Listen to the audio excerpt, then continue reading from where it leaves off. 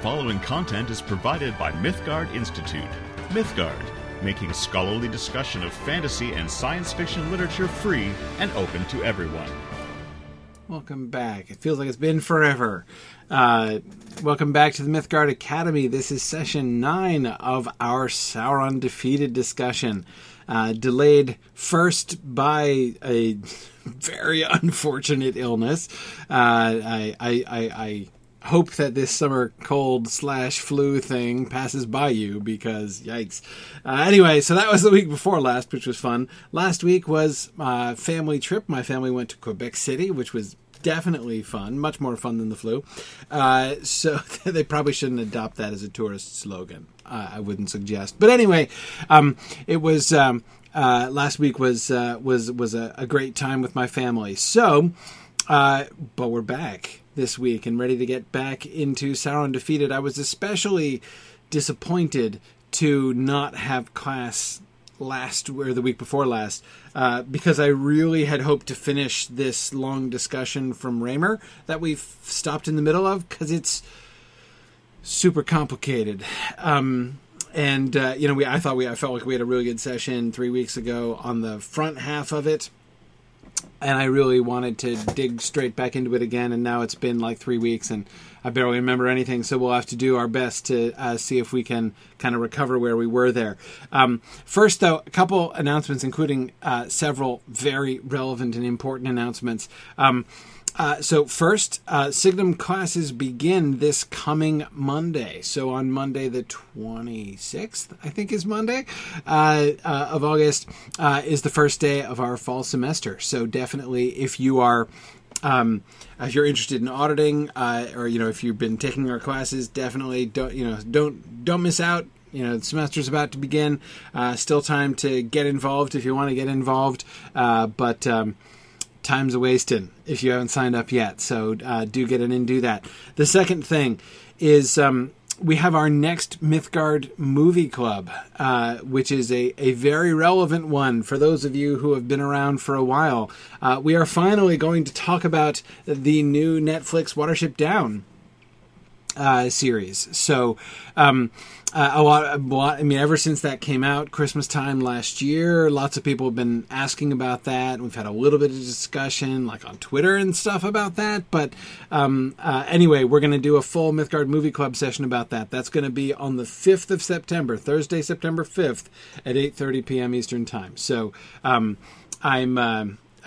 looking forward to talking about that with you guys. So... anyway, the last and even more relevant and exciting news is we are only have a few more days left in the voting cycle for the next book that we do after Sauron Defeated, our next non-Tolkien book. The election is open. Our finalists are a wonderful set of finalists. I am whatever it is we end up doing, I'm going to be happy. We have the 4 finalists are Till We Have Faces by C.S. Lewis, which has been a finalist several times before. Best book C.S. Lewis ever wrote, as far as I'm concerned, which is saying a lot. I'm a big fan of C.S. Lewis. A Wizard of Earthsea by Ursula Le Guin. Inferno by Dante. And American Gods by Neil Gaiman. So we've got 3 classics of modern fantasy and Dante's Inferno, one of the classics of all world literature. So really wonderful options. My understanding is that it's down to the wire here. So if you haven't voted, if you have a vote in the Signum Academy and you haven't voted yet, make sure you do that. You should have gotten an email from Ed Powell, our mind of metal and wheels, who makes all this stuff happen behind the scenes, and make sure you do your voting. Zach, it would be hard. It's a hard vote. It's a hard vote. I'm not going to say what I would vote for, but anyway, it's going to be great fun, whatever it is that we do. So make sure to make your voice heard and help us decide. I'll probably be able to announce it, I think, next week. So I'll look forward to that in our next class. Okay. Very good. So getting back into things here tonight. I want to... Okay, let me start with a very broad recap just to kind of help reorient us a little bit into where we are and where we've been here. Raymer is talking about how, so you'll remember how in the first big session in the Notion Club papers, they're critiquing Raymer's science fiction story, and they're having that long discussion that we talked about before about the mechanism of space travel and how unconvincing the mechanism of space travel was. And at the end, Dolbear, who had been asleep during most of the reading and subsequent discussion, pops up and says that he can tell that Raymer is not making up that story, right? And asks him to explain how did he get there and how did that happen? Okay. Then Raymer promises to explain how he ended up traveling to this other world, how he ended up accomplishing space travel, which he then, made up this really unconvincing spaceship, apparently, in order to kind of explain and hope people wouldn't notice. So last time we were talking about the first half of Raymer's long explanation of this, and the essential mechanism. Now here, I want to be careful because, again, what was the vocabulary I was using? I want to make sure I don't mess up my vocabulary one class to the next. Because I remember I was using machine for one thing and mechanism for the other. And if I remember correctly, the machine, I was using the word machine for the actual... Oh, shoot. I don't remember. One of them I was using for the actual, contraption that one makes in order to travel, and the other I was using for the literary device that one uses to accomplish the end that one wants. I think machine was the contraption. Yeah, I think that too, Devora. And if I'm changing, I apologize, and I'll just try to be consistent to the new definitions in this class. Okay, mechanism was the literary device. Okay, good. Okay, I was pretty sure that was the case, but I had a sudden flash of doubt there. Okay, so they were talking about their primary concern was the literary mechanism. How do you get people to different worlds? Because Nicholas Guildford in particular in the Notion Club hates the machines in general, and hates space travel in particular. So Raymer explains that he had been searching first for a new literary mechanism, right? He wanted to write space and time travel stories, but he wanted a better mechanism than just, waving his hands and saying there's a machine and it works. But he then explains that his search for a new mechanism ended up leading him into actual space and time travel. And the machine, in a sense, right, that he was using for his actual travel was dreams, right? So we get this long discussion about the dreaming mind and the waking mind and the way in which he, through sort of practice, right, made himself more receptive to, the messages that are, that are sort of coming through the memories retained by other objects and things, like the time that he spent communing with the meteor, right, and sort of listening to the meteor, and sort of opening himself up to it.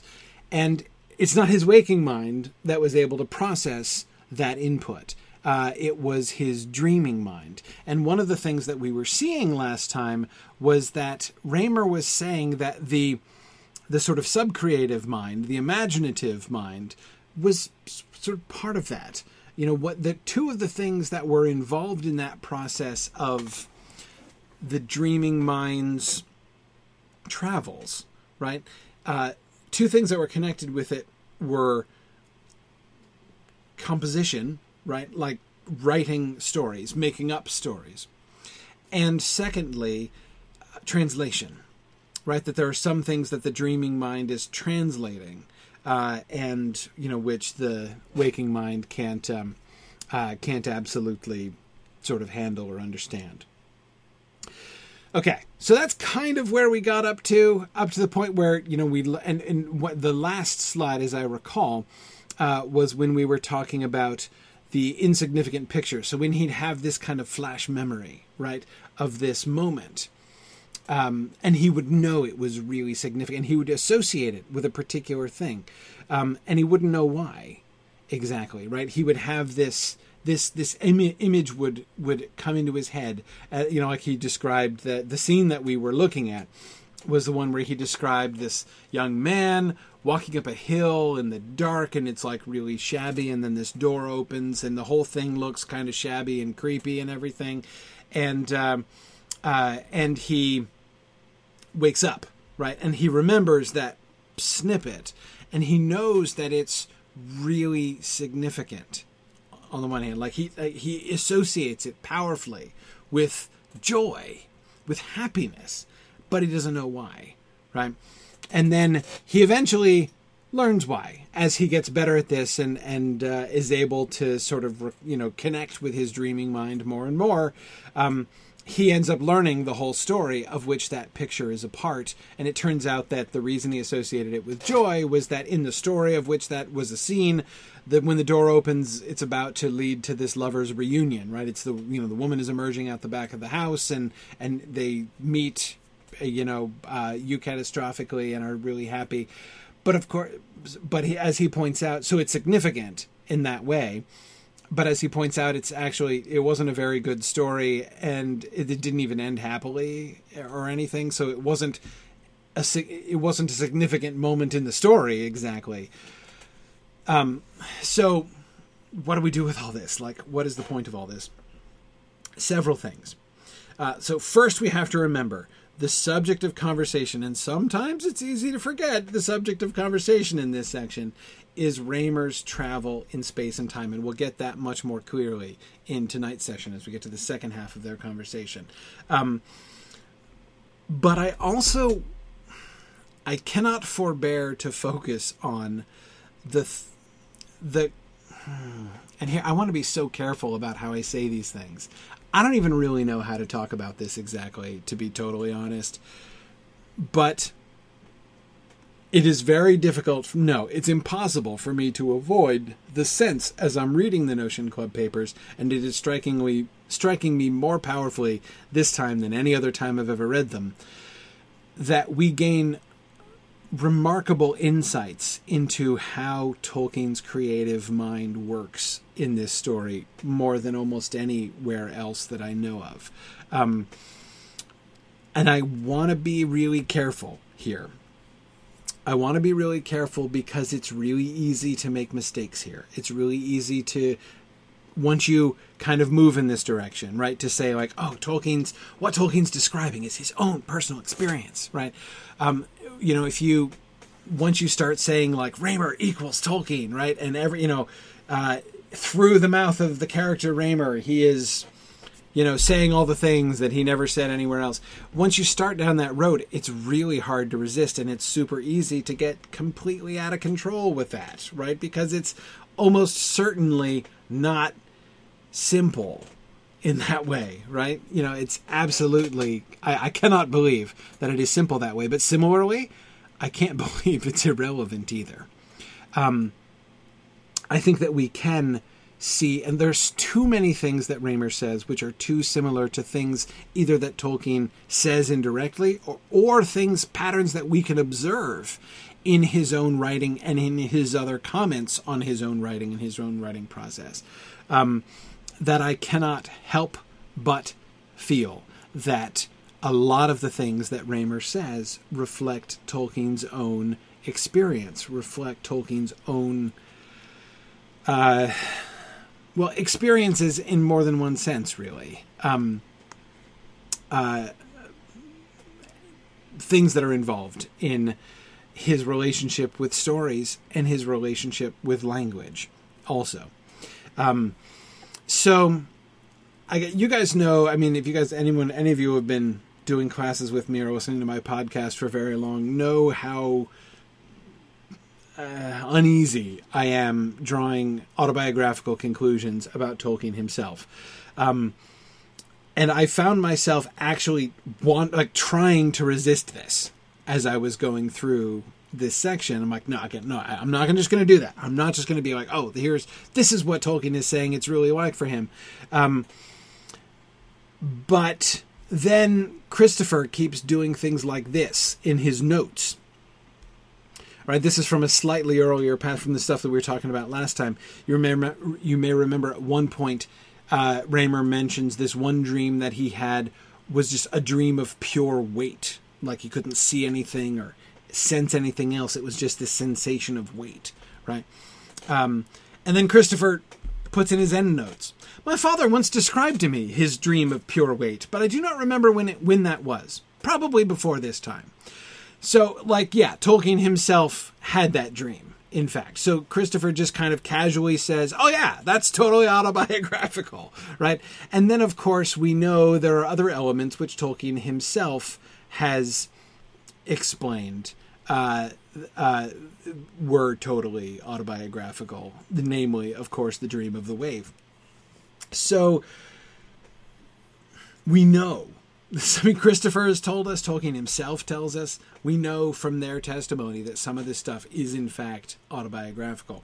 That, of course, does not justify us in saying everything is autobiographical, but it certainly prevents me from thinking that, I can't fight it. I can't fight it completely. I can't just be like, no biography here, don't pay any attention. That would be obviously absurd. So we just have to kind of be cautious about this. And in being, let me be a little bit more specific when I say being cautious. What does being cautious look like here? What I want to, one possibility, I'm not saying these are the only possibilities for reading this, but there are two simple ways to read a lot of these statements, right? Raymer's descriptions. One simple way is this is just pure fiction. Right? This has nothing to do with Tolkien's own personal experience. This is just him imagining all this stuff, right? Pay no attention to the man behind the curtain, right? That's one simple reading of this. The other simple reading is, this is just Tolkien is saying these things and he doesn't say them anywhere else, right? Explicitly because, he doesn't want people to think he's crazy. But so through fiction, he's basically describing exactly his own. So when Raymer is speaking in the first person, you can just hear that in Tolkien's voice. It's Tolkien talking about his own personal experience. Those are the two sort of extreme readings. There are ways to read in the middle. So when I talk about being cautious, I want us to be thinking about what kinds of middle grounds are there. And here's one of the simplest forms of that kind of caution or that kind of middle ground reading that I would suggest. I think that Tolkien could be drawing from his own experience and some of his own dreams and things, and have Raymer say things or make certain claims or put forward certain ideas, not because Tolkien himself totally believes that or is 100% convinced that it's not completely fiction either, right? These are ideas that he has about the stuff that he's experienced, about the stuff that happens with him. But I think perhaps one possibility is that he's kind of putting them forward in a fictional framework in part, rather than in a critical framework, right? Or in an essay, in part because he's really tentative about it, right? He's not really sure. He's just kind of, this is sort of a what if, right? So I have certain dreams, I have certain experiences, I have certain certain relationship with languages and with languages in general, with language in general, with particular languages in particular. So he has these ideas. He's not saying that he's convinced that these things are fact, but he's sort of playing with the idea, right? Sort of working out letting the idea work out and seeing what it's like.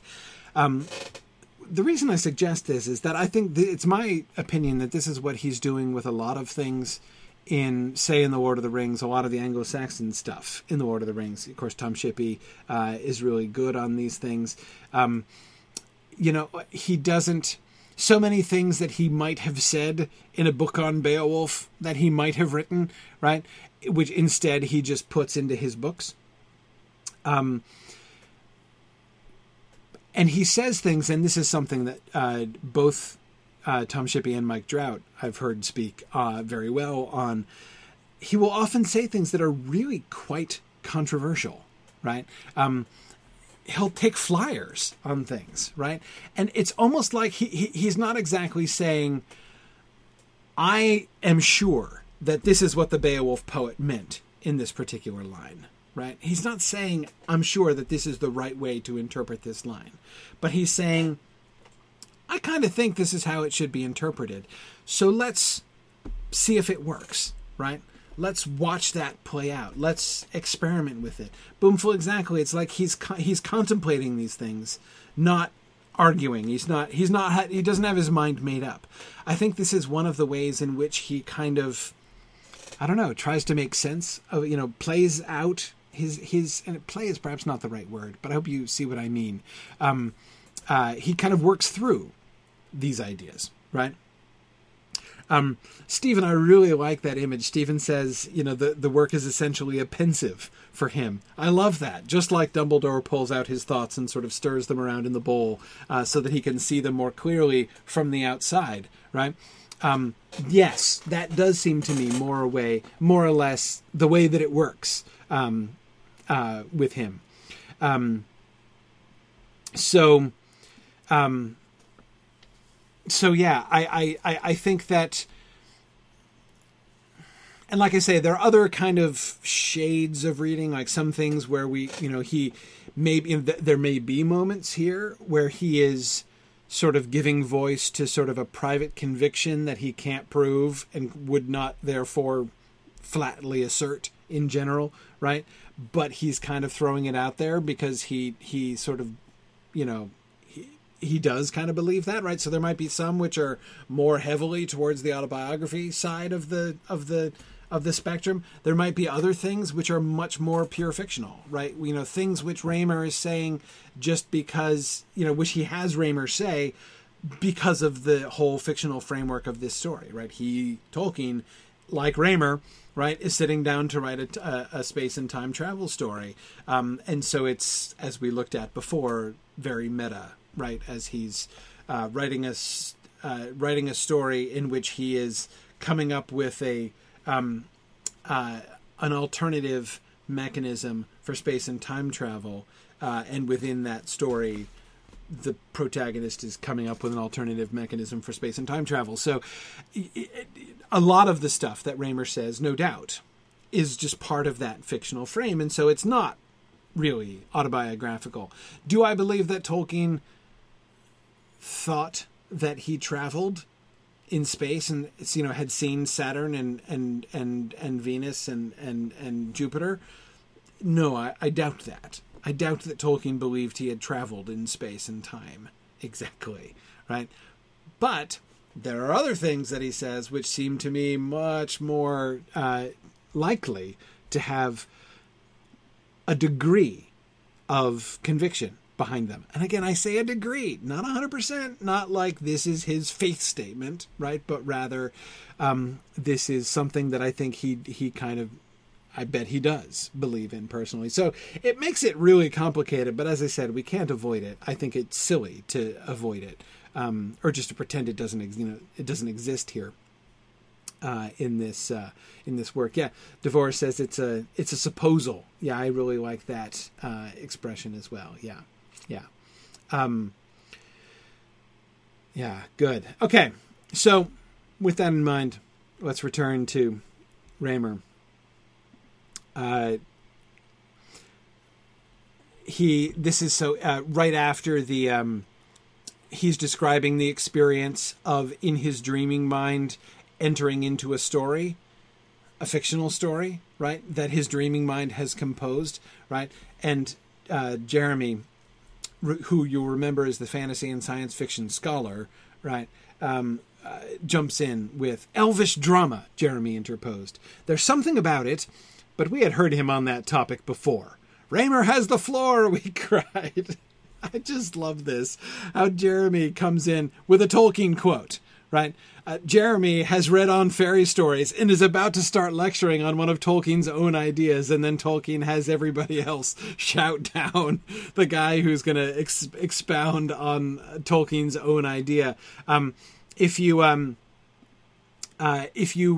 remember, or if you read the endnotes here, in one of the earlier drafts, Jeremy says, Jeremy brings up fairy and drama, and then somebody says, "Oh yeah, that's one of those Lewis ideas, right?" And then he's like, "No," Jeremy says, "No, it wasn't Lewis. It was one of the other minor figures from his circle, right?" Which is, of course, Tolkien himself and on fairy stories. Anyway, Raymer went on. The whole story as it told becomes visible and audible, and the composer is inside it, though he can take his stand in some odd positions, often high up, unless he puts himself into the play, as he can at any moment. The scenes look real, but are feigned, and the composition is not complete like a slice of life. It can be given in selected scenes and compressed like a drama. Also, it can, when you're working over it again or merely inspecting it, be reviewed in any order and at varying speeds, like rereading or reconsidering a book. I think that is one, though only one, of the reasons why the memory of such dreams, when any survives at all, is so often dissolving or jumbled.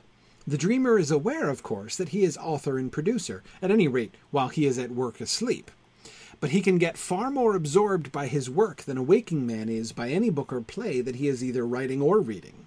And he can feel the emotions very strongly, excessively sometimes, because they are heightened by the excitement of combining authorship with an acting part. And in memory, they may be exaggerated still more through getting dislocated, abstracted from the sounds and scenes that would explain them. Now, one of the things that I think is fascinating, one of the sort of side notes or sort of sub threads of the Notion Club papers for me, is it provides potentially, again, we have to be a little cautious in this too, but potentially some really interesting glosses on some passages and on fairy stories. And this is one example of that, right? When Tolkien talks about fairy and drama in On Fairy Stories, he's talking about, it's in the context of fantasy and art, right? Just talking about fantasy and art. And he brings up fairy and drama, that is the idea of enchantment, when a work of art, so remember in On Fairy Stories, he talks about primary belief and secondary belief, right? There's the primary world around us, and then there's the secondary world of the work of fiction that we enter, right, imaginatively. Okay, and so we have primary belief in the one, and we have secondary belief in the other. It's not about suspension of disbelief, which is pitiful. It's about investment of secondary belief in this secondary world, right? And he sort of gives fairy and drama as like the ultimate example of that, and he casually says, like, it's the kind of things that elves can do, right? One of several moments in On Fairy Stories when he speaks as if he certainly believes that elves exist. Again, is that true, or is that just sort of the sort of figure of speech that he's adopting there? Anyway, elves have this more extreme version of art, right? Where you are, like, you lose sight of the primary world, right? Your secondary belief becomes so complete that you've mistakenly believe that you are actually in the secondary world. That is what it means to be enchanted.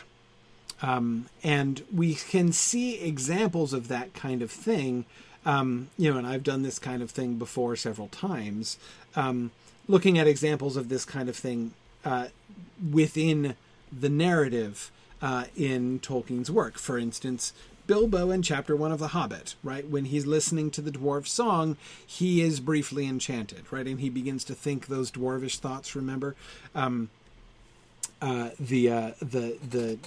he starts looking out at the stars in the sky like gems, and thinking, and feeling the desire of the hearts of dwarves, Bilbo is briefly enchanted. He is sort of swept away past mere sort of the kind of secondary belief that you have when you're sitting and reading a book, and begins to experience it himself firsthand in this imaginative world.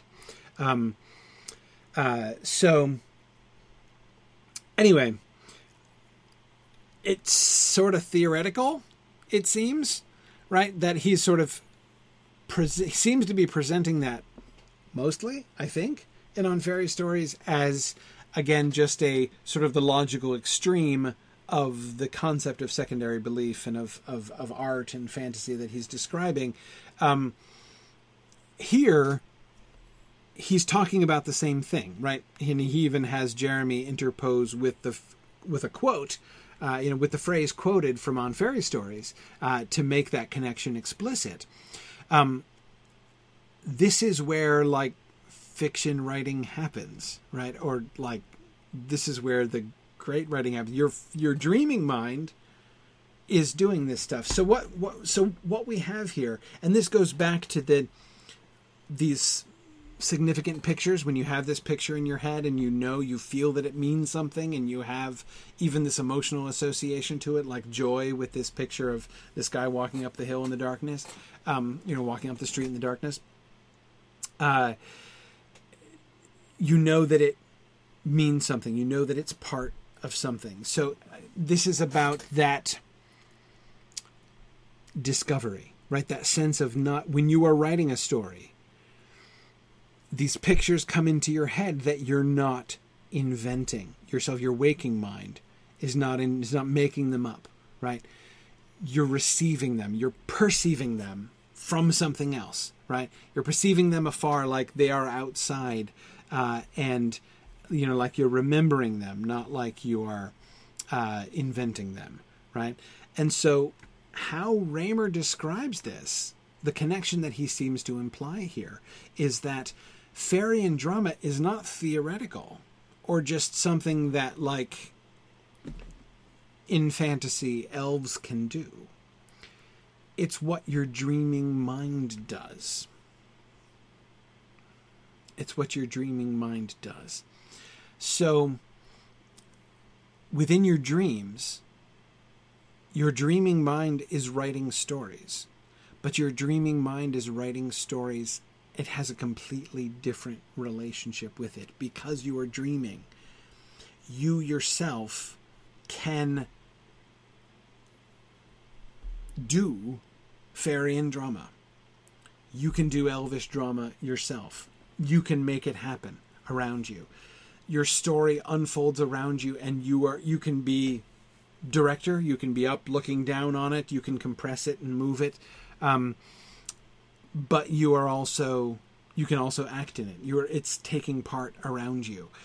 In the dream world, the story is real, right? Or you are surrounded by it.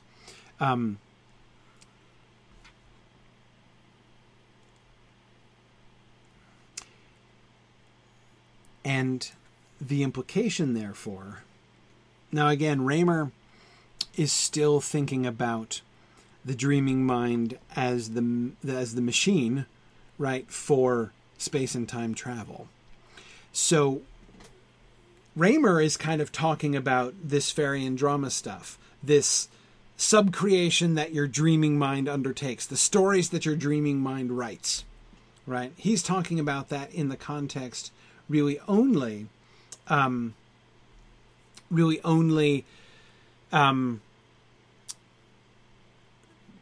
order to show the way, the kinds of things that your dreaming mind can do to sort of help you understand the difference between the waking mind and the dreaming mind, and how the dreaming mind is capable of going places and doing things. But that is not, of course, the only interest. So that's what Raymer's talking about. But here's, again, one of these places, I think, where we can see, and this is where I was saying it feels to me like it works like a gloss on fairy stories. Why does he talk about fairy and drama at all?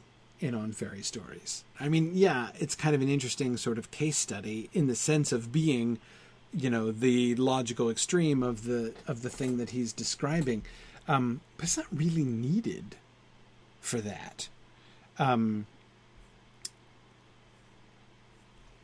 we get this, right?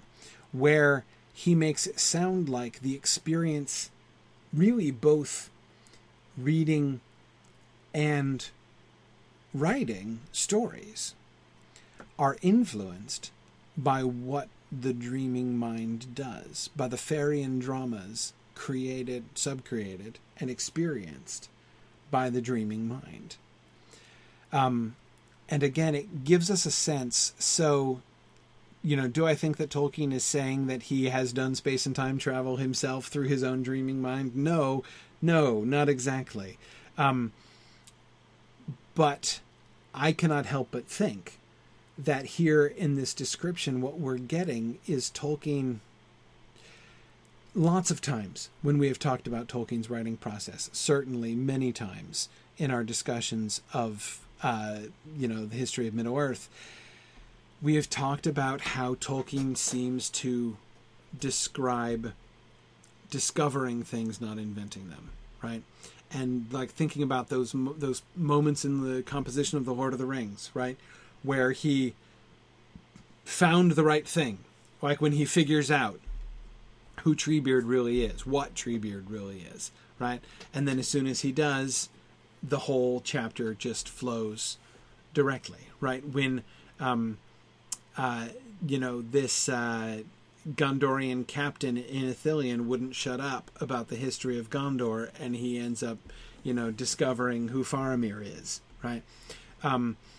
These different moments like this, more recently, right, with the Scouring of the Shire, right, when he discovers that it was Saruman, in fact, an unrepentant Saruman, who was in fact Sharky, right?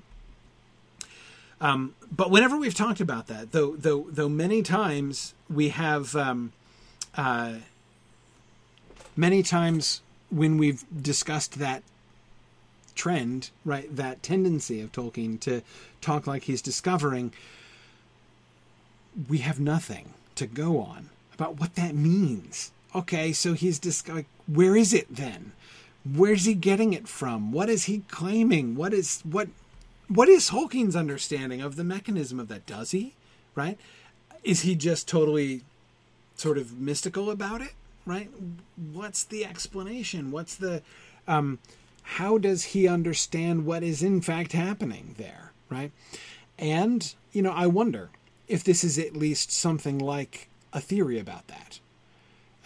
That because what we have in the character of Raymer here is somebody describing, not only alluding to that experience of getting a picture in your head while writing a story and knowing that you didn't make it up, knowing that you're getting it from somewhere, right? Knowing that that's something that's being transmitted to you or recalled by you. But of course, in the character of Raymer, we're also getting an explanation of where it came from, right? This idea of Farian drama happening within dreams, within the dreaming mind, and that being perhaps a source of this experience. Anyway, so do I think that this definitely means like this is what Tolkien thought, right? Did Tolkien really feel that he had these Farian dreams where his dreaming mind was inventing these stories and he was experiencing them and he was just trying to sort of recapture those in his waking mind? Again, not saying that it's exactly autobiographical, but I can't help but wonder. It seems to be an answer to a question which is there to be asked all over the place. If you're not inventing them, where do they come from, right? A question that we've not asked because there's no answer to it. At least we haven't seen anywhere else any answer to it. Well, here's an answer. And that's interesting. Okay. I'm not doing a good job being very efficient tonight, but That's all we can do. Okay. Here's an arbitrary example he uses. There are good dreams, apparently of the sort I mean, quoted in books. My own were not so good. The ones I used to remember when awake, that is. They were only significant fragments, more statically pictorial, seldom dramatic, and usually without figures of humane shape. Though I sometimes retained the memory of significant words or sentences without any scenery, such as, I am full of sovereign remedies. That seemed a wise and satisfactory utterance. I have never yet found out why. Here are some of my fragments of this kind. There is the empty throne on the top of a mountain.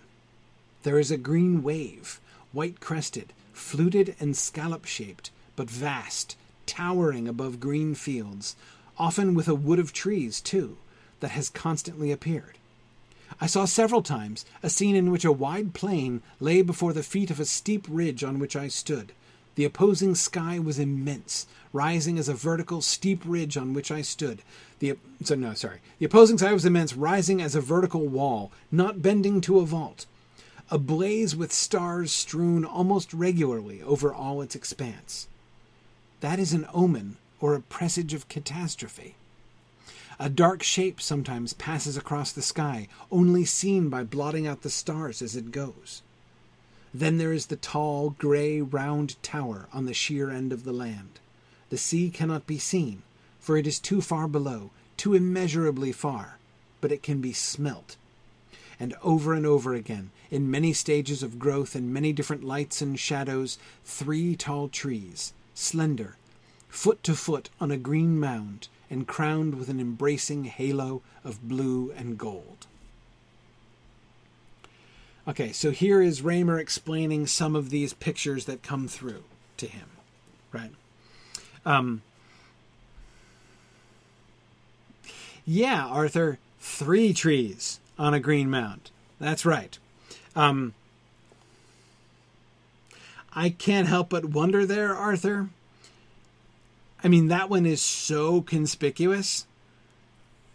3 tall trees, slender, foot to foot on a green mound and crowned in it with an embracing halo of blue and gold. That sounds so conspicuously familiar that I can't help but wonder if he's monkeyed with the number just to make it less obviously relevant to his own stories, right? Margaret Joyce says, the much maligned bronze tree that got left out of the published text. Yeah, I don't know. But yeah, I mean, I'm kind of wondering, well, Nancy, that misdirect doesn't work for us. But remember, we, unlike anybody else, has read the Silmarillion, right? When he was writing this, nobody knew about that. We are so familiar now with the image of the trees on the mound that we recognize it right away. Very few people would have done, at this time. So there's that. But anyway, the one which is totally not disguised, and again, hadn't been mentioned in any published text or anything yet, is the green wave. And this is, of course, one of the most obvious examples where, again, if I'm still struggling to avoid autobiography here for Tolkien, this absolutely thwarts me in my attempt to avoid it, right? Tolkien described himself that he had a recurring dream of exactly this, the green wave. What he's describing here, the green wave, is his own personal recurring dream that he had many times and then gave it to Faramir. And he said he actually stopped having it after he gave it to Faramir. And of course, it's sort of the heart of the Numenor story, really. This recurring dream that he had, which he didn't understand, this image of the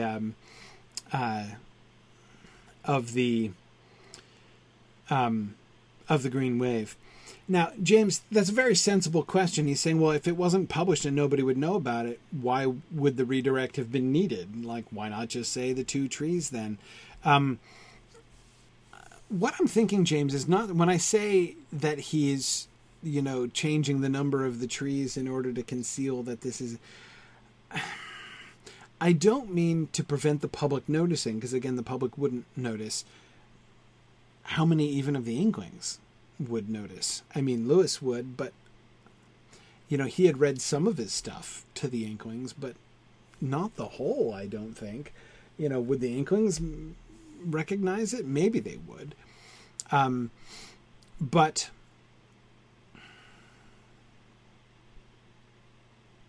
I'm not sure, James, and I don't think I could prove it.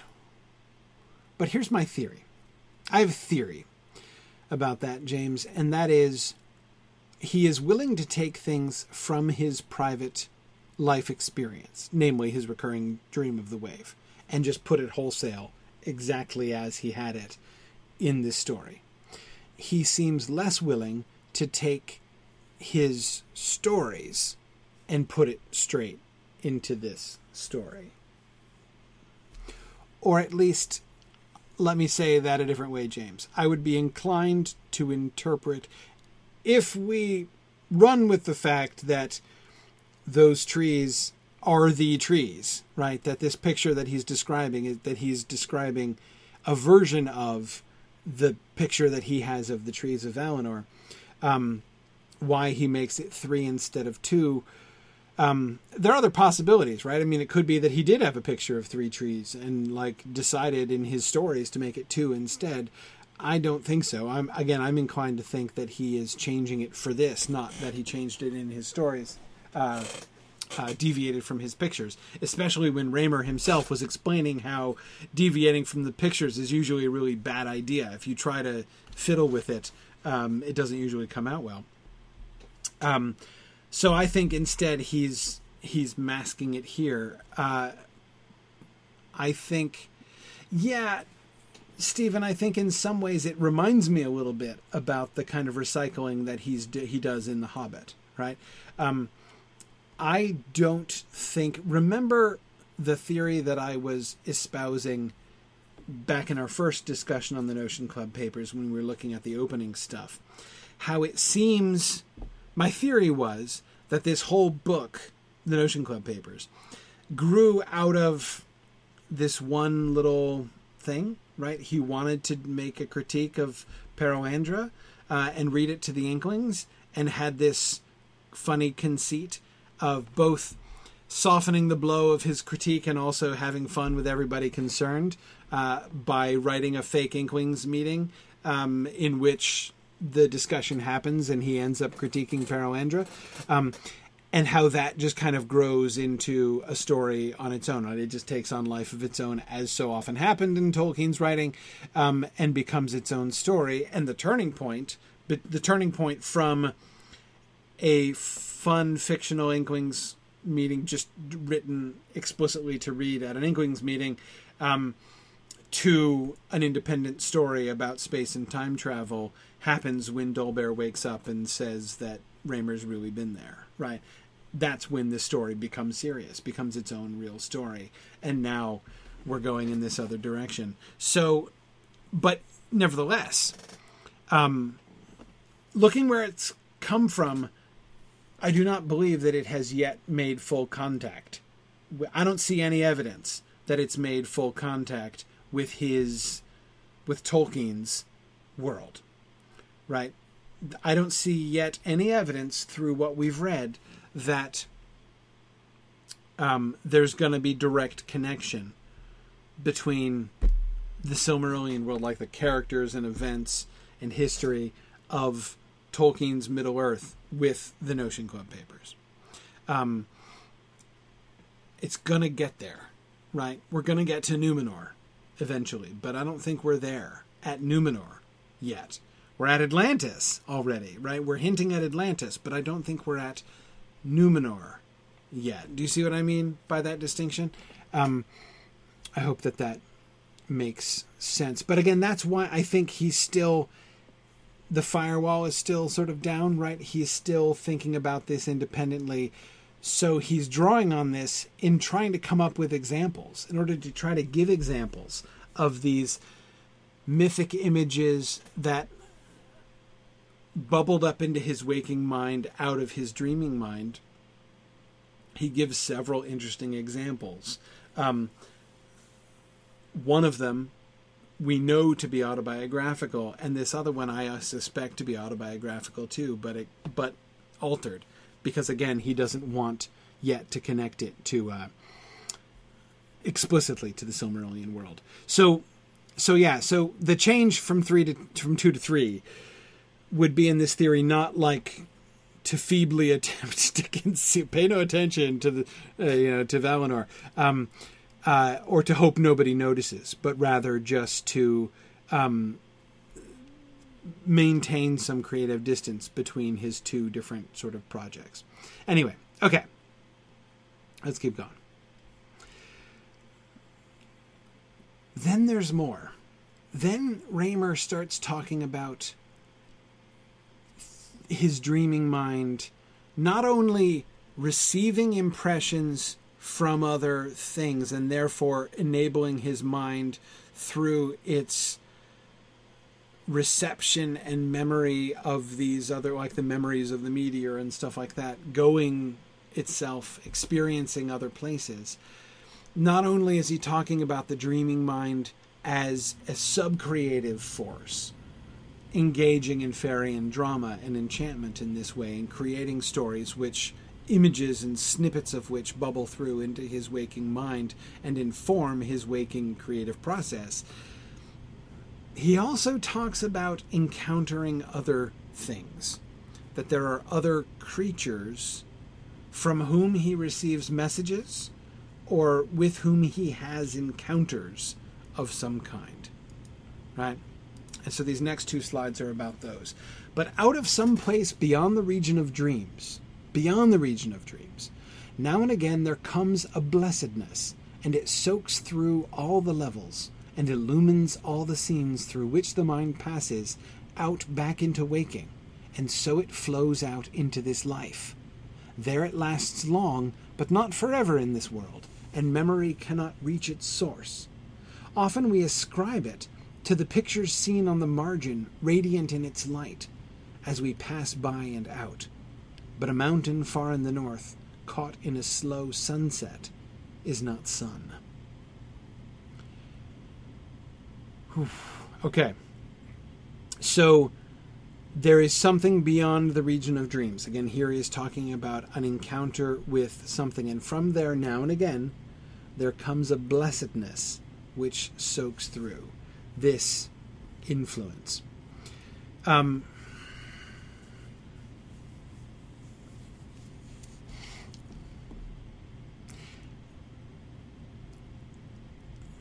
This is a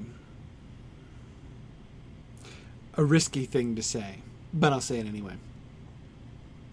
And again, I want to frame this cautiously.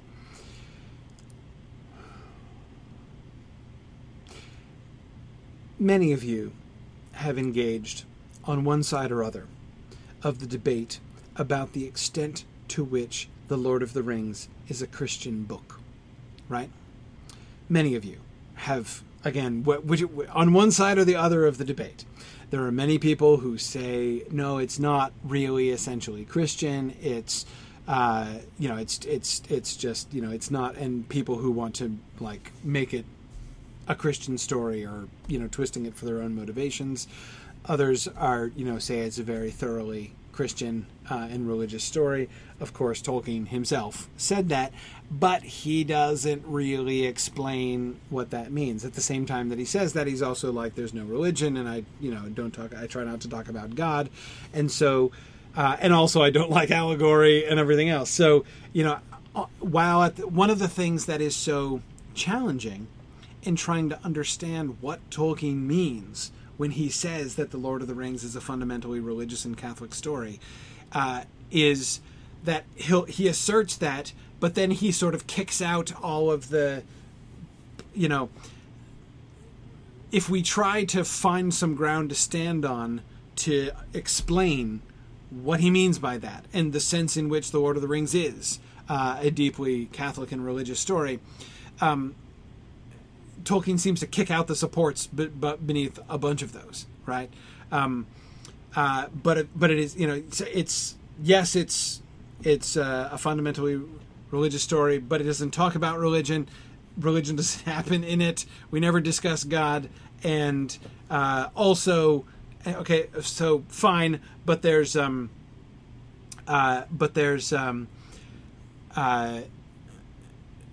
but you could read it allegorically. Okay, so that's probably it, right? So symbolically, it's deeply religious, and then Tolkien's like, no, that's not it either, right? Frodo is not Jesus. Gandalf is not Jesus. That's not how it works. It's not that kind of story either.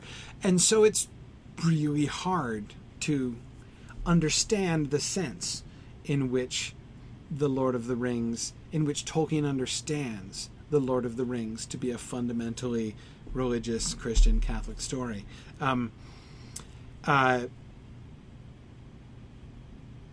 Yeah, no, Arthur, it absolutely can be read either way. The point is, Tolkien said this, right? So trying to understand how he understood that. That's what I'm talking about, right? I'm talking about how Tolkien understood that to be true. If it's not explicitly Christian, and it's not allegorically Christian, what is it? How is it? And I'm not saying there aren't any ways to talk about this, but it's an interesting question, right? So here's the risky thing I want to say. Try this on out for size. Right? Try applying this passage.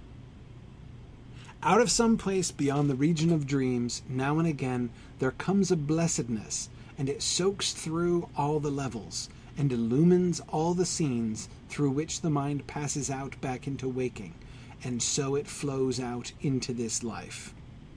There it lasts long, but not forever in this world, and memory cannot reach its source. What if that is something like the way in which The Lord of the Rings is a deeply religious Christian and Catholic story? What if that is something closer to the way in which Tolkien himself understands, right? This blessedness that comes from some place beyond the region of dreams soaks through all the levels, which is kind of vague, right?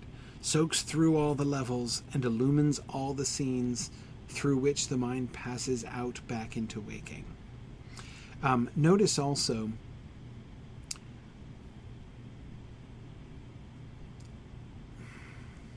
a mountain far in the north caught in a slow sunset is not sun.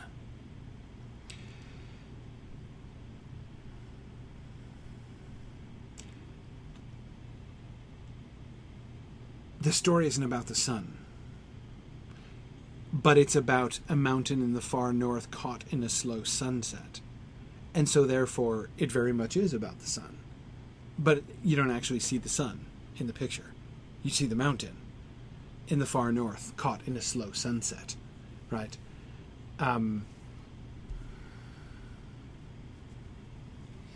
Anyway,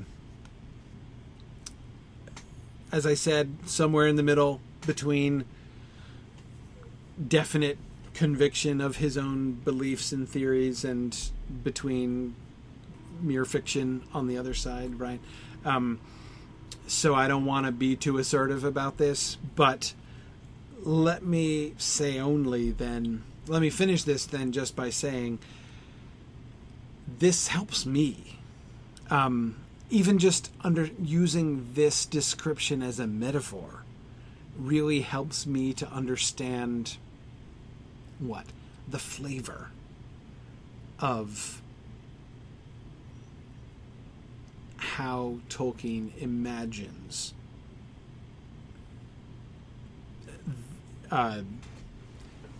stories interacting with God, if you see what I mean. Yeah. Bruce, that's a really good... I don't want to talk about that too much because it's a fairly obscure reference, but I agree with you. Bruce thinking about a reference in C.S. Lewis in his book Reflections on the Psalms, which I'm going to be reading soon, Bruce. I'm doing a C.S. Lewis read-through, and I'm almost up to Reflections on the Psalms again. But anyway, about the story of Christ reflecting and refracting through stories in all cultures. Yeah, that similar to that. Not exactly the same, but similar, I do think. Anyway, okay.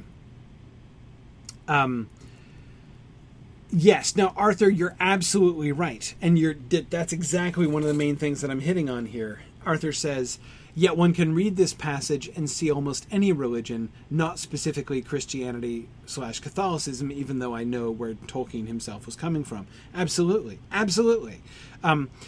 That's exactly it, right? Raymer is describing this, not even encounter with, that's not quite right. Influence from, this blessedness, right? This influence from some place beyond the region of dreams. And there is a sense in which this blessedness is transcending,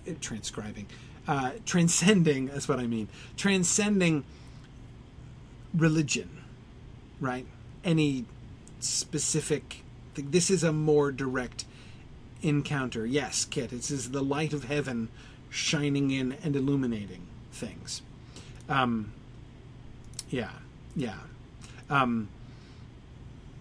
Anyway.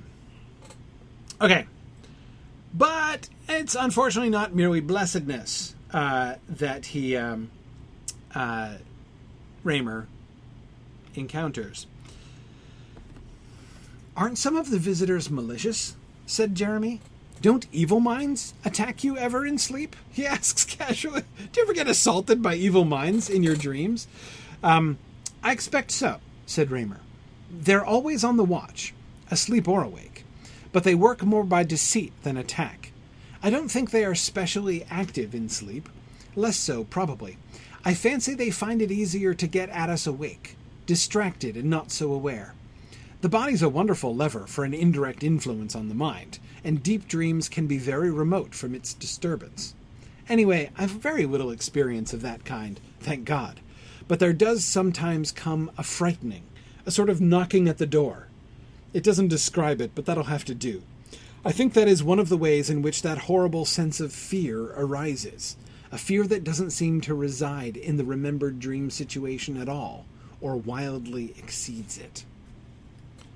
Okay.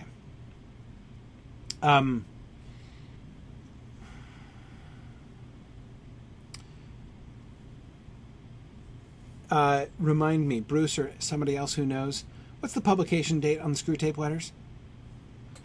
The first edition of the Screwtape Letters was published when? Somebody remind me of that date. I don't remember it off the top of my head. Okay. So what is Tolkien talking about here? He's talking about temptation. He's talking about demonic temptation. Right? When he says, when he's talking about they, he's talking about demons. They are always on the watch, asleep or awake. But they work more by deceit than attack. 1942. Thank you, guys. Thanks very much. Screwtape Letters published in 1942, so just a couple years before this. Yes. And you'll remember that C.S. Lewis dedicated Screwtape Letters to Tolkien, which I always thought was a bit of a joke on his part, actually. I thought that was... I thought he was kind of teasing Tolkien, but I can imagine that Tolkien rolled his eyes and laughed when he saw that the Screwtape Letters was dedicated to him. But anyway... he says he doesn't think they, demons, are specially active in sleep, less so probably. Now, notice, he's not used the word demon. I'm using it to try to, like, evil minds is what he's talked about, right? But there are these evil minds out there, always on the watch. They work more by deceit than attack. They're not specially active in sleep. It's not a dreaming phenomenon. And he suggests they're less active to the dreaming mind than the waking mind. They find it easier to get at us when we're awake because we're distracted and we're not as aware. In our dreaming mind, we're much more aware of their presence. And they can use, while we're awake, our body as a wonderful lever for an indirect influence on the mind. Deep dreams can be very remote from the body's disturbance. And then his description of the frightening, the knocking at the door. that sometimes these evil minds do approach in dreams. And you are aware of their approach. You don't encounter them, right? So just as there is a blessedness that comes from the place beyond dreams, sometimes there is a frightening that comes, right? This sense of fear, a fear that doesn't seem to reside in the remembered dream situation at all, or wildly exceeds it.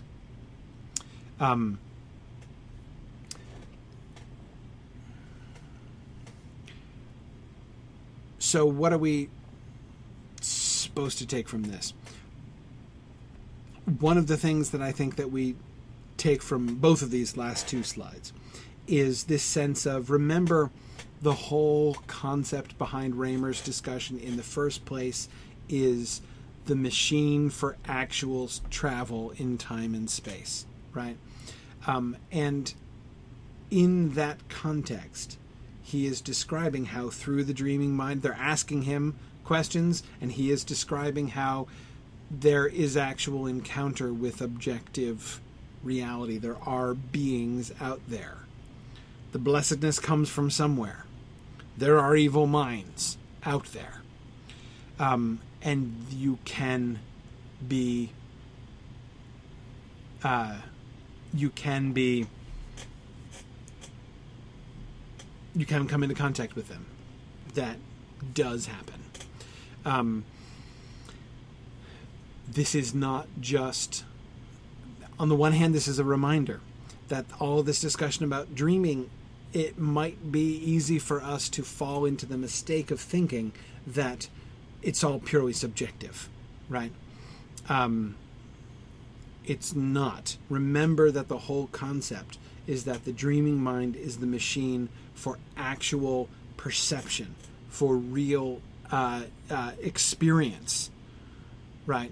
The dreaming mind can actually travel and see these other places and times. There is encounter with things that really are there outside the self.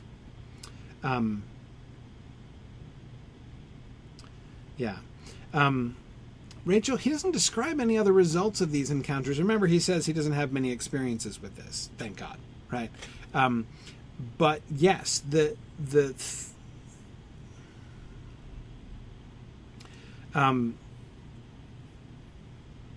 remember how he was saying when you have a memory, one of those pictures that floats into your head, it's probably something that's coming from your dreaming mind, right? Like a story your dreaming mind was experiencing.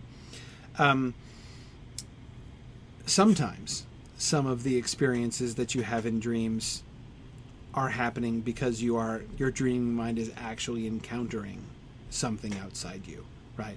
And so therefore that sense that when you are suddenly gripped with fear, which either wildly exceeds the fear which should be, stimulated by the dream experience, or is totally irrelevant to the dream. If you're in a dream which seems perfectly innocent, but all of a sudden you are terrified, that's not because that fear does not have its source. The significance of that emotion is not in the full story that your dreaming mind is telling. It's irrelevant to the story. It's an imposition on the story, almost a hijacking of the story, because at that moment in the dream, you are encountering this other mind, this evil mind. Okay. All right. And it keeps going. The one I told you about, Green Emberu, where there was a kind of organic life, rich but wholesome in Longueville, that was where I landed when I first fell wide asleep. It seems a long while ago now. It is still very vivid to me, or was until last week, he sighed. I cannot remember the original again somehow, not when awake. I've an idea that writing these memories up, retelling them in waking life and terms, blurs or erases them in waking memory, overlays them into palimpsests. One can't have it both ways. Either one must bear the pains of not communicating what one greatly desires to share, or one must remain content with the translation. I wrote that account for you, and all I'll have now is that, and stirrings and faint traces of what lies beneath, the vision of Emberu. Translation. So we talked about translation last time. The translation comes in part, your dreaming mind is kind of translating for your waking mind, or your waking mind, perhaps thinking about it the other way, is trying to translate what your dreaming mind is giving it, or allowing it to recall. But this is a more sort of significant active translation, right? When he tells the stories, when he takes, so he has these pictures, these whole, not just isolated pictures, right? As he gets deeper and deeper into this and more attuned to his dreaming mind, he can explore the whole story, right? He sees all the stories his dreaming mind does. He has his travels, but his dreaming mind's experiences of them are not in normal language. It's not in narrative, right?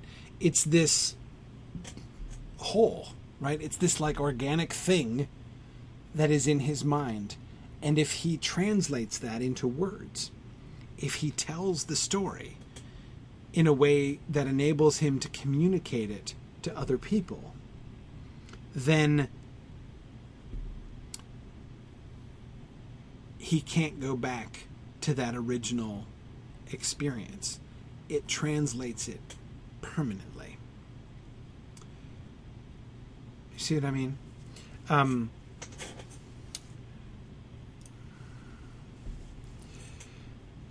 Yeah, Karita, this does seem to me a pretty good description of how memories work too, right? And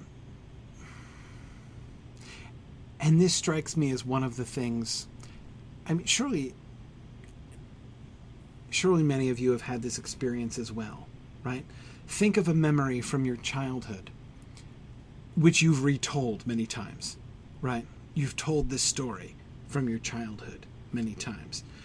Have you ever had that experience where you're talking with like a sibling or your parent or somebody like that who also experienced that memory, who was there at the time, and they remember it differently? Sometimes the differences in remembering, I think, are just due to the fact of, like, you know, they weren't inside your head, right? So they didn't experience it the same way. You know, that are, you know, ways in which our memories are sort of inescapably self-centered, right? Because we are always the primary actors generally in our memories. But it's not... but there are times, I think it's not just that. There are definitely many times when I think I've had exactly the experience that he's describing here. Having told the story, having turned this memory into words, I'm stuck with that now. That is the memory. I don't have anymore the original memory as it was before I turned it into the story. Now I have the story that I've told. And when somebody else translates it differently, right, then it's different, right? You know, the memory for them becomes a different thing. Yeah, Mary's talking about how that happened with a long-term friend. Absolutely. So yeah, I think this is something that is really interesting. And notice that the choice here that Raymer describes.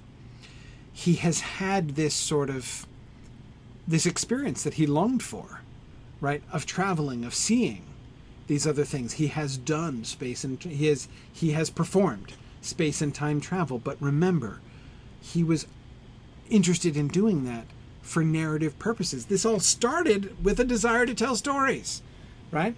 That's where he began. And he can still do it. But if he does, then the story becomes the memory. One can't have it both ways. Either one must bear the pains of not communicating what one greatly desires to share, or one must remain content with translation. Yeah. Yeah. Yeah, Carrie points out that distilling the real into words dilutes the real and locks it out of memory. Yeah, and Karita points out that this can be a good thing with a bad memory. You can get some distance and make it more manageable by telling someone when you are safe. I absolutely agree. I do think it's a big part of why therapy is good, why talking about traumatic experiences can be really good, right? Because you do take that memory, right, which itself on its own in that state is, harmful, right? And you make it into a story. It changes it. That seems to me to fit with my, very limited experience, understanding of that. I'm not trying to claim great, counseling experience or anything like that. But yeah, that seems to me to fit with what I have personally experienced with that kind of thing.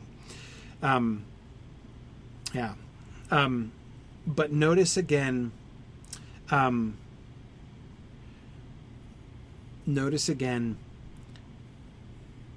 the fundamental desire to share, to communicate, right? That's there. That storytelling impulse is still a fundamental one. So that either way, it's a loss. You can't have it both ways, right? You're either going to lose the pure experience or you're never going to be able to share it. And neither one is a great option.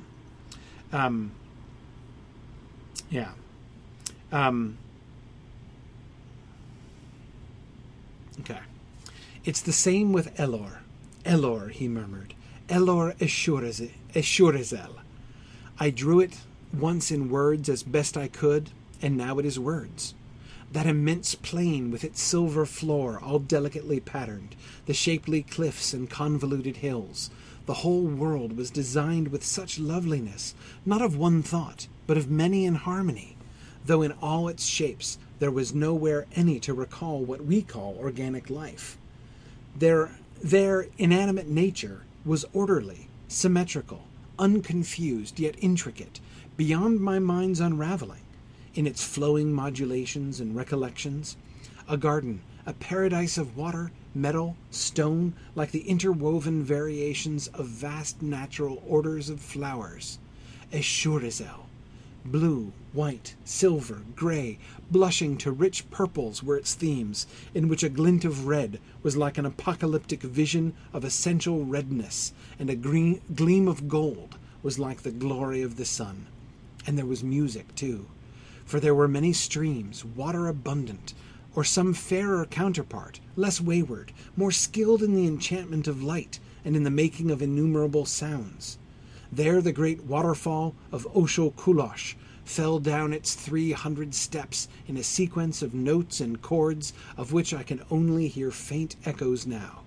I think the Enkeladim dwell there. This is an amazing picture.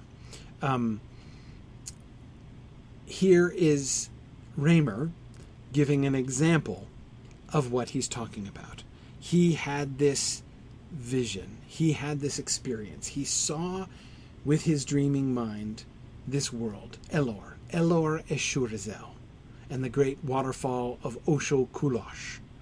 Oshol Kulosh. What a wonderful name for a waterfall. He had this experience, and he described it, and he gives us some of the description here, right?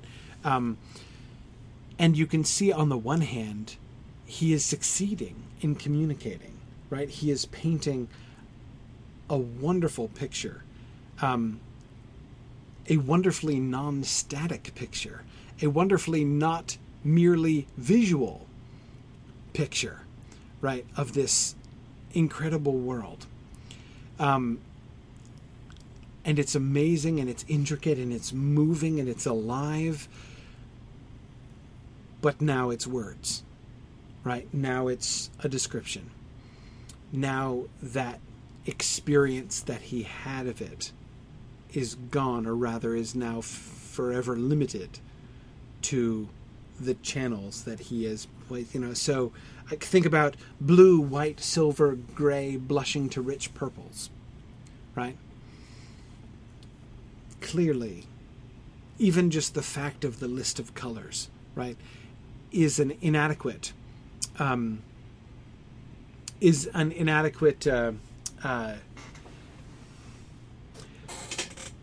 attempt to capture the color palette, right? All of the different colors of the world. Those single words, the word white, the word blue, right? There's so many things that can be pointed at with those two words, right? So it's, again, it sort of demonstrates how inadequate the words are in order to capture this picture. And yet it does capture something of it. And yet it loses it at the same time. Stephen asks if speaking in Old Entish would strengthen or weaken this effect. That's a great question. I wonder, Stephen, if you could understand Old Entish as a way of trying to,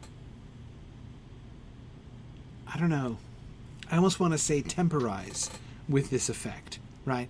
On the one hand, to put things into words, any words, even many long words, is to limit it in this way. But if your words are sufficiently unhasty, right? If the story that you tell, if the name of a thing is the story of is its whole story, right? Then you're getting more, maybe? I don't know.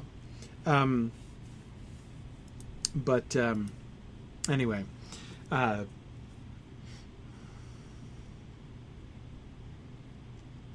fascinating stuff. Notice also the picture here that he's getting of Elor Ashurazel is just of the world. Notice what he's not giving us here when he's trying to give us an example. Narrative. Like, nothing happens. It's not a drama. It's not a story. There aren't characters. It's not about people. So, take that, Aristotle. No plot, no ethos, and no logos. Right there, you go. No plot, no characters needed. It's just the world itself. Right now, notice it's not just an empty world. He says, "I think the Enkeladim dwell there," but this is not a story about the Enkeladim. This is just the story that is Elor Ashurazel. Garita says, with atmosphere like this, we can be plot optional. Sure. But of course, you know what else I can't help but think of when I read this? All those landscape descriptions in The Lord of the Rings, right? And we talked about it in the context of, the history of The Lord of the Rings as being, an expression of Tolkien as visual artist. How these visual pictures were clearly some of the fundamental building blocks of the story that he was telling. Here we see a rather more extreme version of that same kind of thing. And of course, Raymer's even going to go on to talk about this. Come back to that in a couple slides. He makes a reference to the Field of Arbol. Fields of Arbol, said Loudham. I seem to have heard that before. Where do you get these names from? Whose language are they? Now that would really interest me, rather than geometry and landscape. I should use my chances, if ever I got into such a state, for language history, says Loudham, the philologist. Arbol is Old Solar for the sun, said Jeremy. Do you mean, Raymer, that you can get back to Old Solar, and that Lewis did not merely invent those words? Right, so, of course, Old Solar is the language. This is from Lewis's space trilogy, from Out of the Silent Planet and Paralandra, especially from Paralandra, that there's a language which is like the original language of the universe, the fundamental language of which every other language is merely a sort of corruption, right? Which is Old Solar. words like castles coming out of your mouth. I love that description from that hideous strength.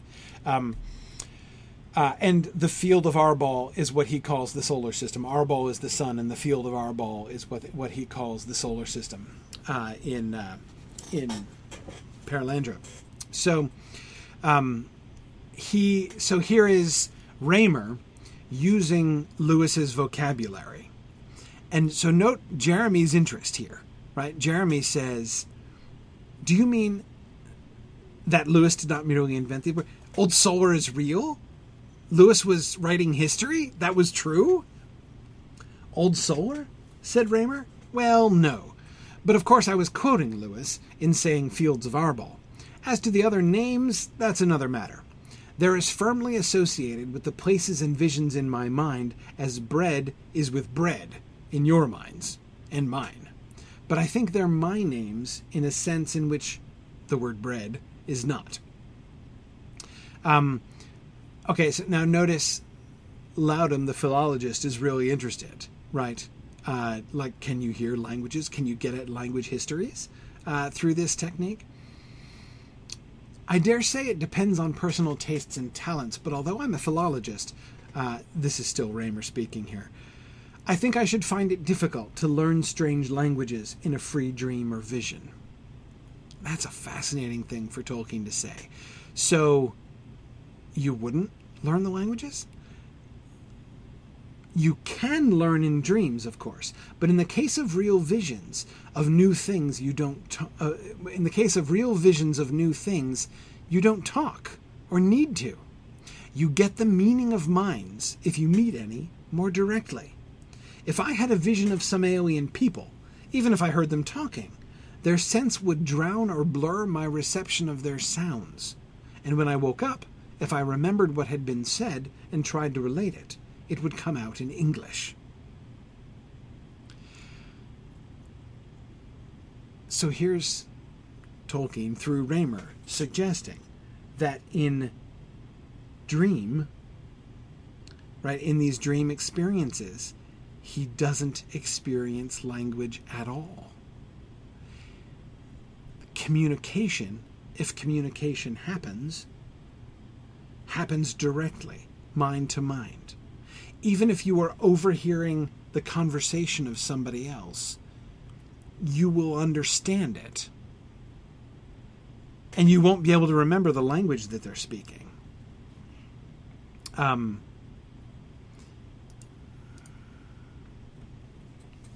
Yeah.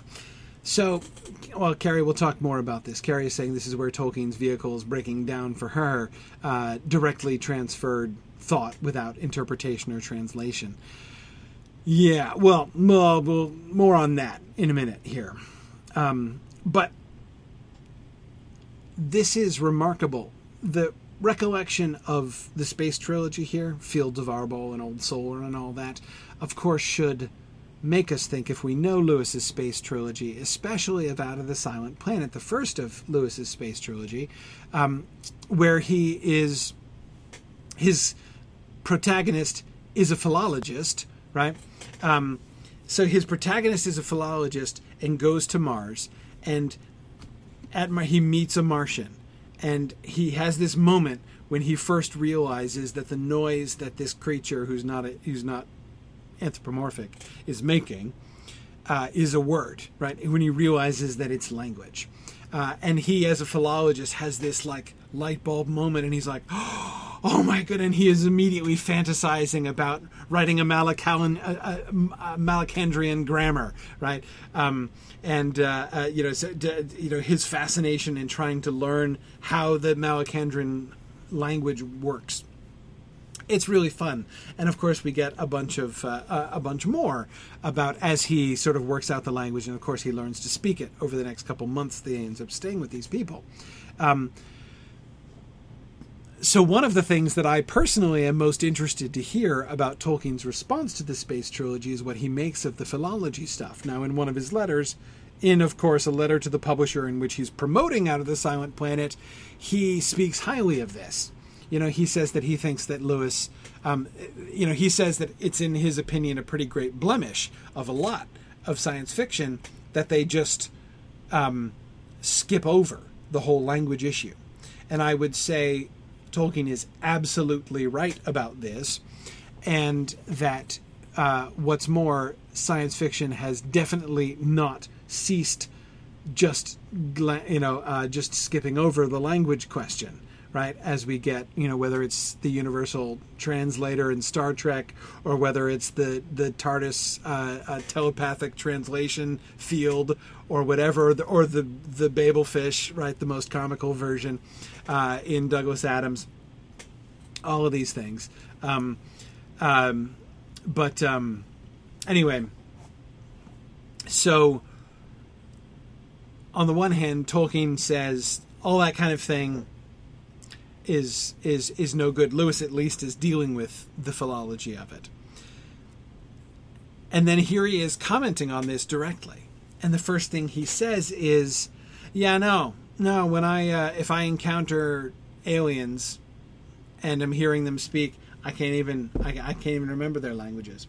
Now remember, it makes sense in the context of what he's been saying. Remember the translation thing, translating memory into story, right? You put it into words and it's in those words now.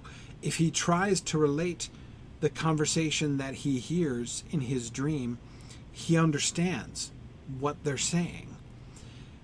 And if he tries to explain it, he's going to explain it in English. And then it's English. He's not going to remember the phonemes that actually came out of their mouth in such a way that he could actually reconstruct their languages.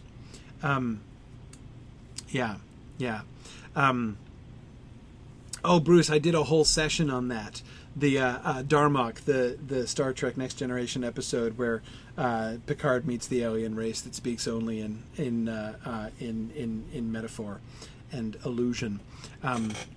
That's somewhere. It's on our YouTube channel. It was a special I did in one of our webathons 2 years ago, maybe. Love that episode. Anyway,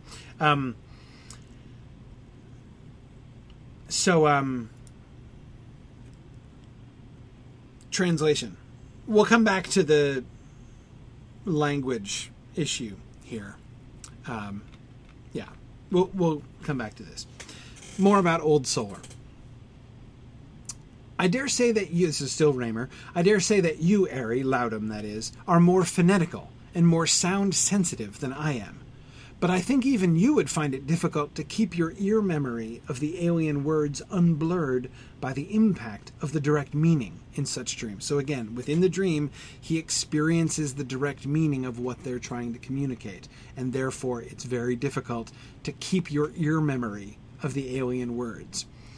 If you did, then very likely it would be only the sounds and not the sense that you'd remember, right? So again, you can't have it both ways, right? You have to choose.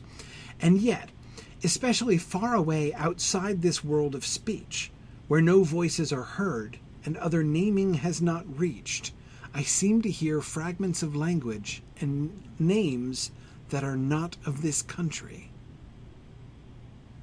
Let's unpack that for a second. Especially far away outside this world of speech, where no voices are heard. So Tolkien, you're saying language isn't a thing, right? You automatically understand what everybody means. You speak mind to mind, no language needed. You translate it into your own language when you make it into a story and recall it and recount it. So language is irrelevant in dreams. A shocking thing for Tolkien to say, it would seem at first, right? But wait, but there's more. Outside the world of speech. So the interesting thing about language, the really cool languages are the languages that no one is speaking. People talking in a language, that's not the most interesting thing. In fact, that's not a very interesting thing at all, as it turns out. You won't even remember that. No, the real language is outside the world of speech, where no voices are heard. Get away from voices. Get away from speakers, right?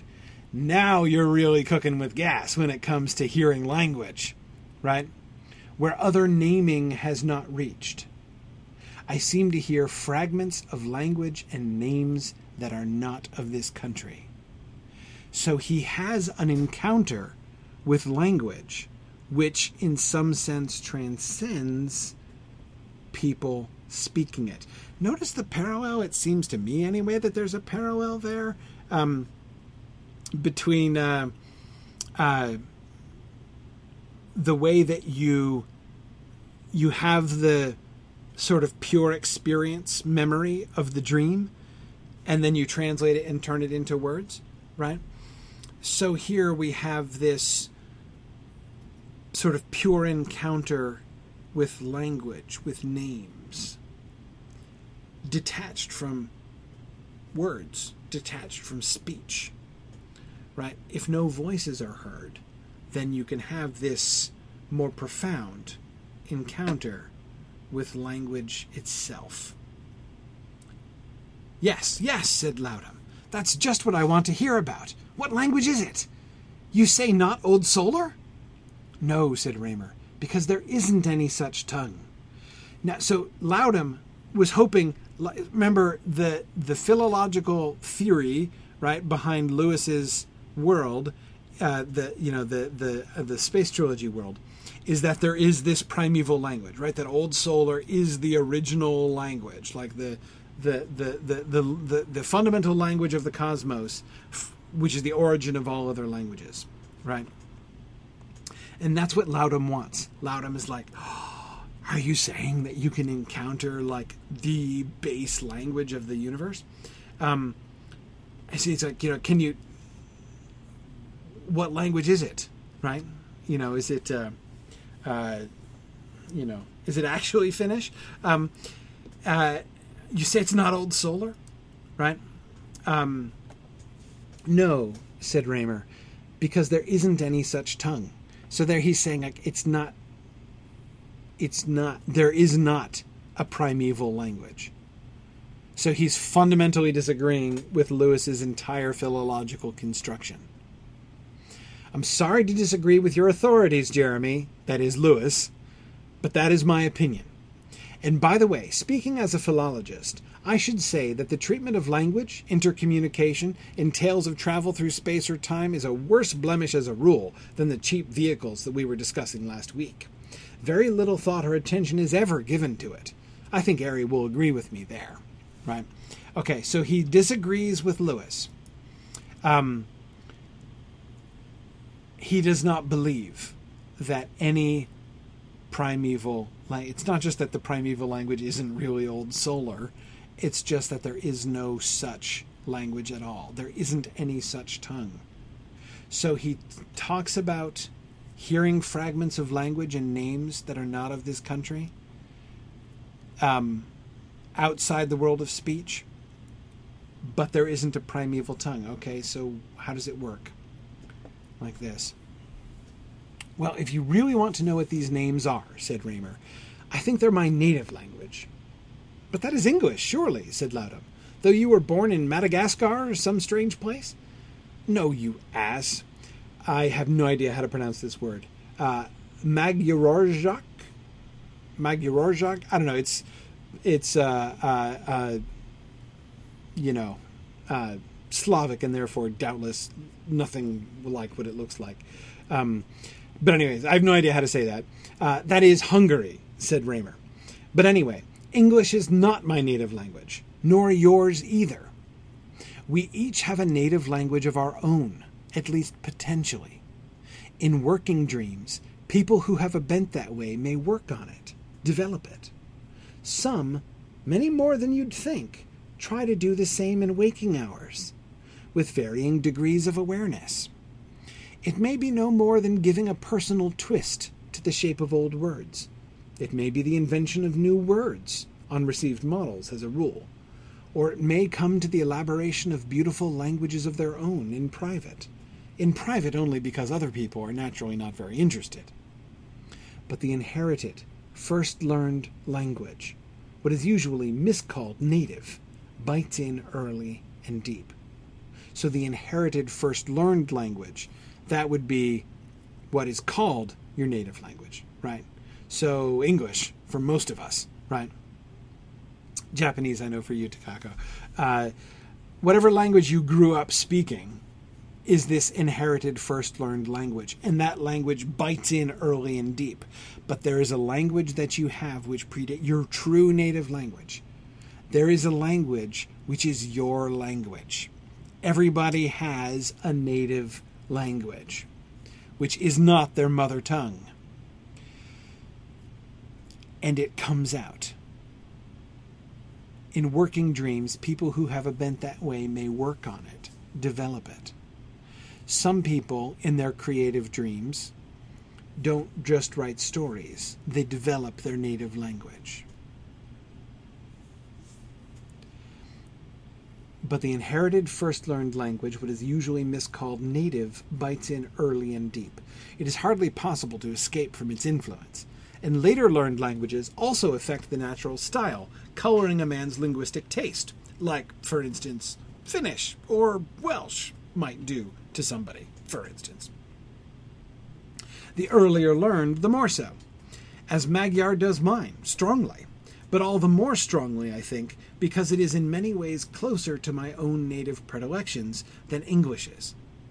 In language invention, though you may seem to build only out of material taken from other acquired tongues, it is those elements most near to your native style that you select. Okay,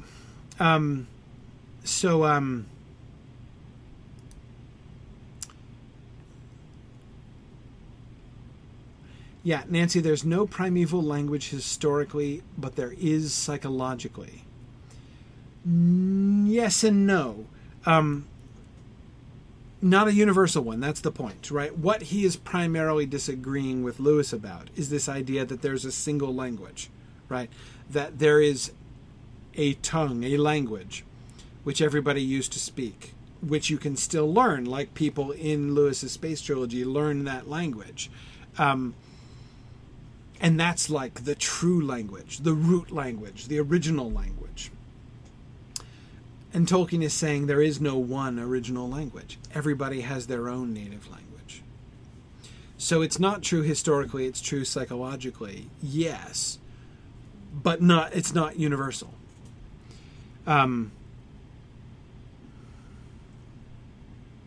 Yeah.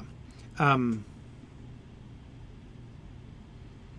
and Devora, I agree with you. This country on the previous slide, names not of this country, does seem a weird way of saying it. Yeah, that is a weird way of saying it. And Timothy, yes, one of the things that he's responding to here is not just Lewis and Out of the Silent Planet, but of course one of the, Proto-Indo-European, of course, is a reconstructed language which philologists theorized by trying to trace backwards the change in languages to try to find the root language from which all modern languages derived, right? Or at least almost most of modern languages derived. Tolkien is not necessarily opposing that philological project, but he is. So I don't think he's not disagreeing with like the whole trend of, modern philology of his time necessarily. I think better philologists than I might correct me on that, but I don't think he's differing with the mainstream theories here. But what he is saying is something a little bit more mystic than that. That is this idea that everybody has their own native language. And of course, this is another one of those passages where you just cannot help hearing autobiography, right? How does the native language come out, right? How can you tell what your native language is? Through the language invention process. What language are you drawn towards, right?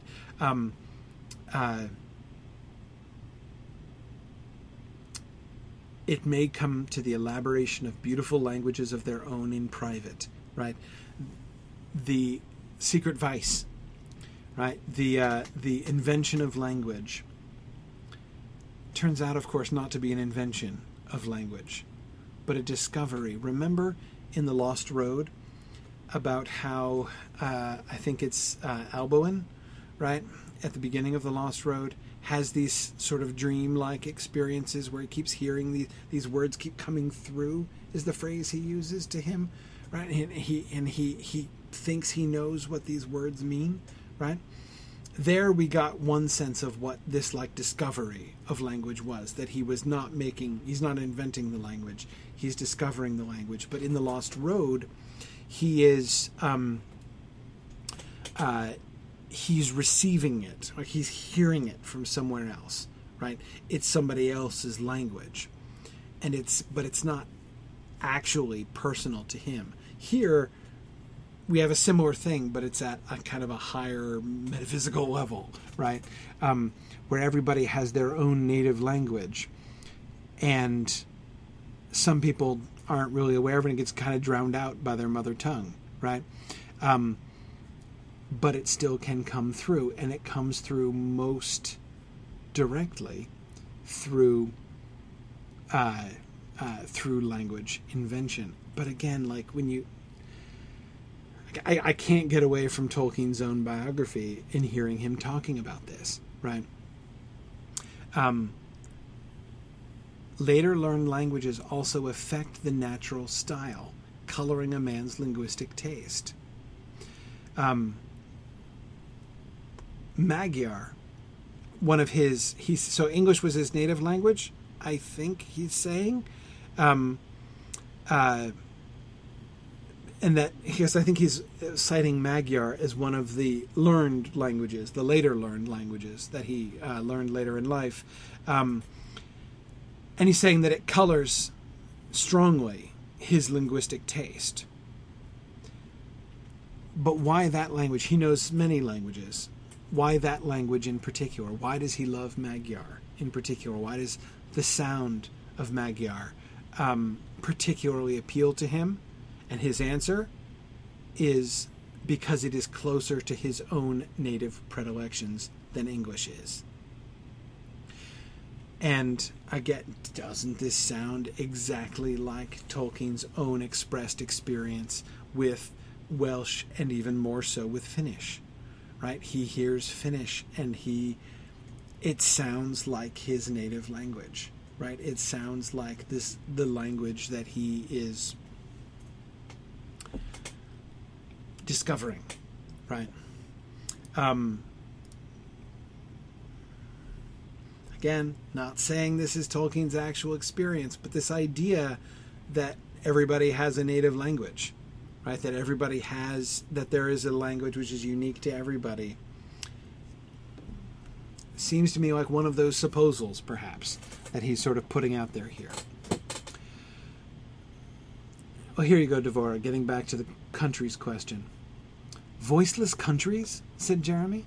You mean regions where there is nothing like our human language? Yes, said Raymer. Language properly so called, as we know it on Earth. Token, perceived by sense, plus significance for the mind.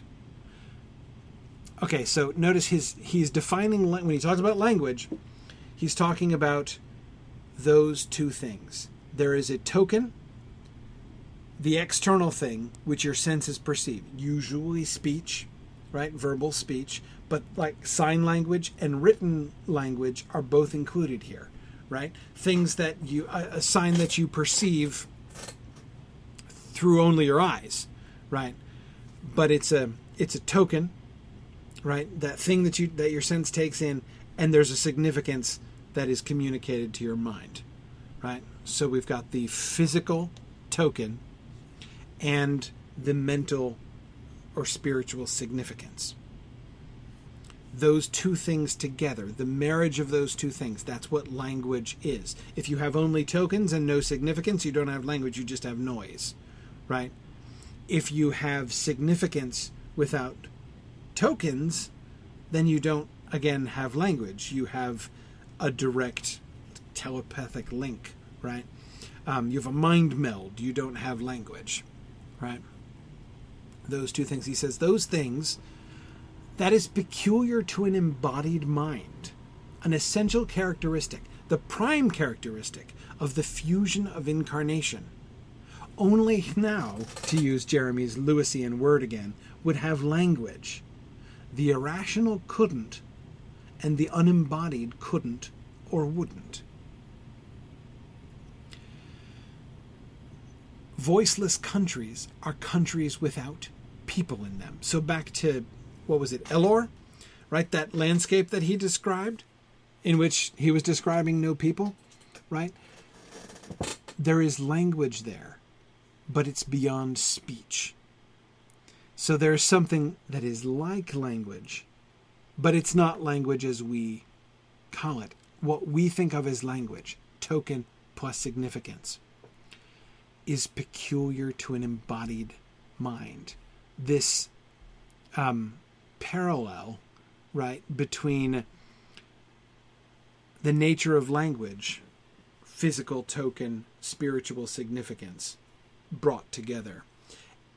That parallel between that and physical embodiment, spiritual soul, physical body, right? The spiritual being embodied in a physical person, right? And those two things combined into an incarnate human or elf or whatever, right? Alien. Those two things are linked. Only incarnate people, people who have both spirit and body, would do language. That's not to say that so something that only had body, right, that wasn't rational, wouldn't, it couldn't, right? It couldn't communicate. It's got nothing to communicate. And if you had a spirit which didn't have a body, it wouldn't use language. But spirits are often recorded as speaking, said Frankly. I know, Raymer answered, but I wonder if they really do, or if they make you hear them, just as they can also make you see them in some appropriate form, by producing a direct impression on the mind. The clothing of this naked impression in terms intelligible to your incarnate mind is, I imagine, often left to you, the receiver, though no doubt they can cause you to hear words and to see shapes of their choosing if they will. But in any case, the process would be the reverse of the normal in a way, outwards, a translation from meaning into symbol. The audible and invisible results might be hardly distinguishable from the normal even so, except for some inner emotion, though there is in fact sometimes a perceptible difference of sequence. All right, this is complicated. So, spirits without bodies are often recorded as speaking, Frankly points out. So how can you say that language, token plus significance, is unique to incarnate creatures? God speaks to Moses, right? When he's not in a body. So how does that happen? How could he do that? Why would he do that? Raymer says, not sure it does actually happen that way, right? It might feel that way. We might think that that's what's happening. But if we received a direct impression on our mind, right? If something were being communicated directly in our mind, we would probably translate it into language, just like that translation of memory or dream into story, right? Because we are incarnate, the transmitter isn't incarnate, and so might be transmitting directly, but the receiver, us, right? We are incarnate. And so we're going to receive it. We're going to translate it when it gets to us into incarnate language, token plus significance. So we'll receive the significance and we will fill in the tokens because that's how we roll, right? So sometimes he says that might just be us translating. Other times it is possible that just as a spirit can choose to become visible, right? Can give itself a form, can affect our eyes in such a way that it transmits a picture of itself so that we can see it. So too, it could also affect our ears such that we could hear actual words. But even that, he says, that's still sort of translating. That would be like reverse translating. Instead of receiving tokens and translating that into significance, understanding the meaning of the words that you're hearing, right? You would have a spirit sort of transmitting significance, but translating that into tokens for you. The audible and visible results might be hardly distinguishable from the normal. Even so. So that is, in a dream, like if you're having an encounter with a spirit in a dream, you may remember a conversation, right? But he's doubting that real language is actually happening there, right? And he says, although it's going to sound and feel like language, it's going to be hard to distinguish from, but yet it's not going to be normal. And sometimes there's a perceptible difference of sequence, he says. I understand that to mean if you're a language professional, you'll be able to tell, right? If what you're getting is this kind of fake language, right? If what you're getting is a spiritual being faking language in order to communicate with you, you'll be able to tell the difference if you're aware of it, right? If you listen carefully, you can tell the difference. And there might be a sort of disjunction between the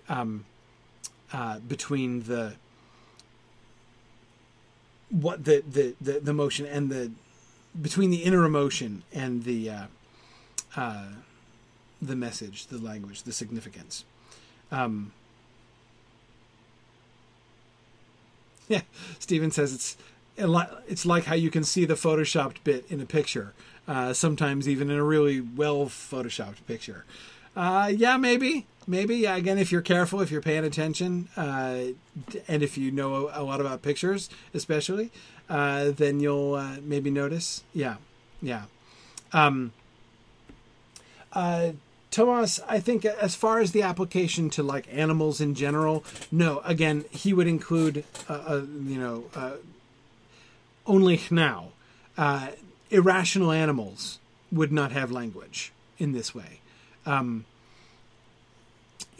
So he would exclude, by saying the irrational couldn't, I believe he is excluding animals from this kind of language. Okay. It's getting late. Let's see. Yeah, let's stop there. We're still not quite done with this. This is super complicated. But that's okay. I really want to go through this because this is... Do you see the fruit of this? Right? Understanding Raymer's narrative here.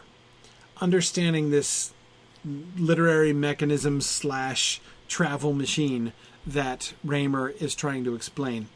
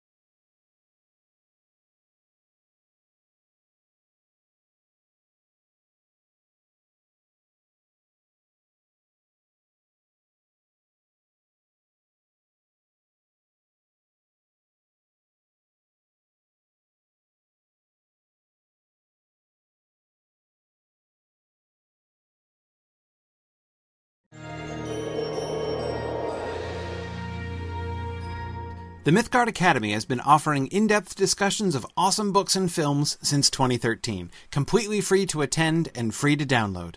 If you've enjoyed our discussions and would like to help them continue, please consider donating at signumuniversity.org/fund.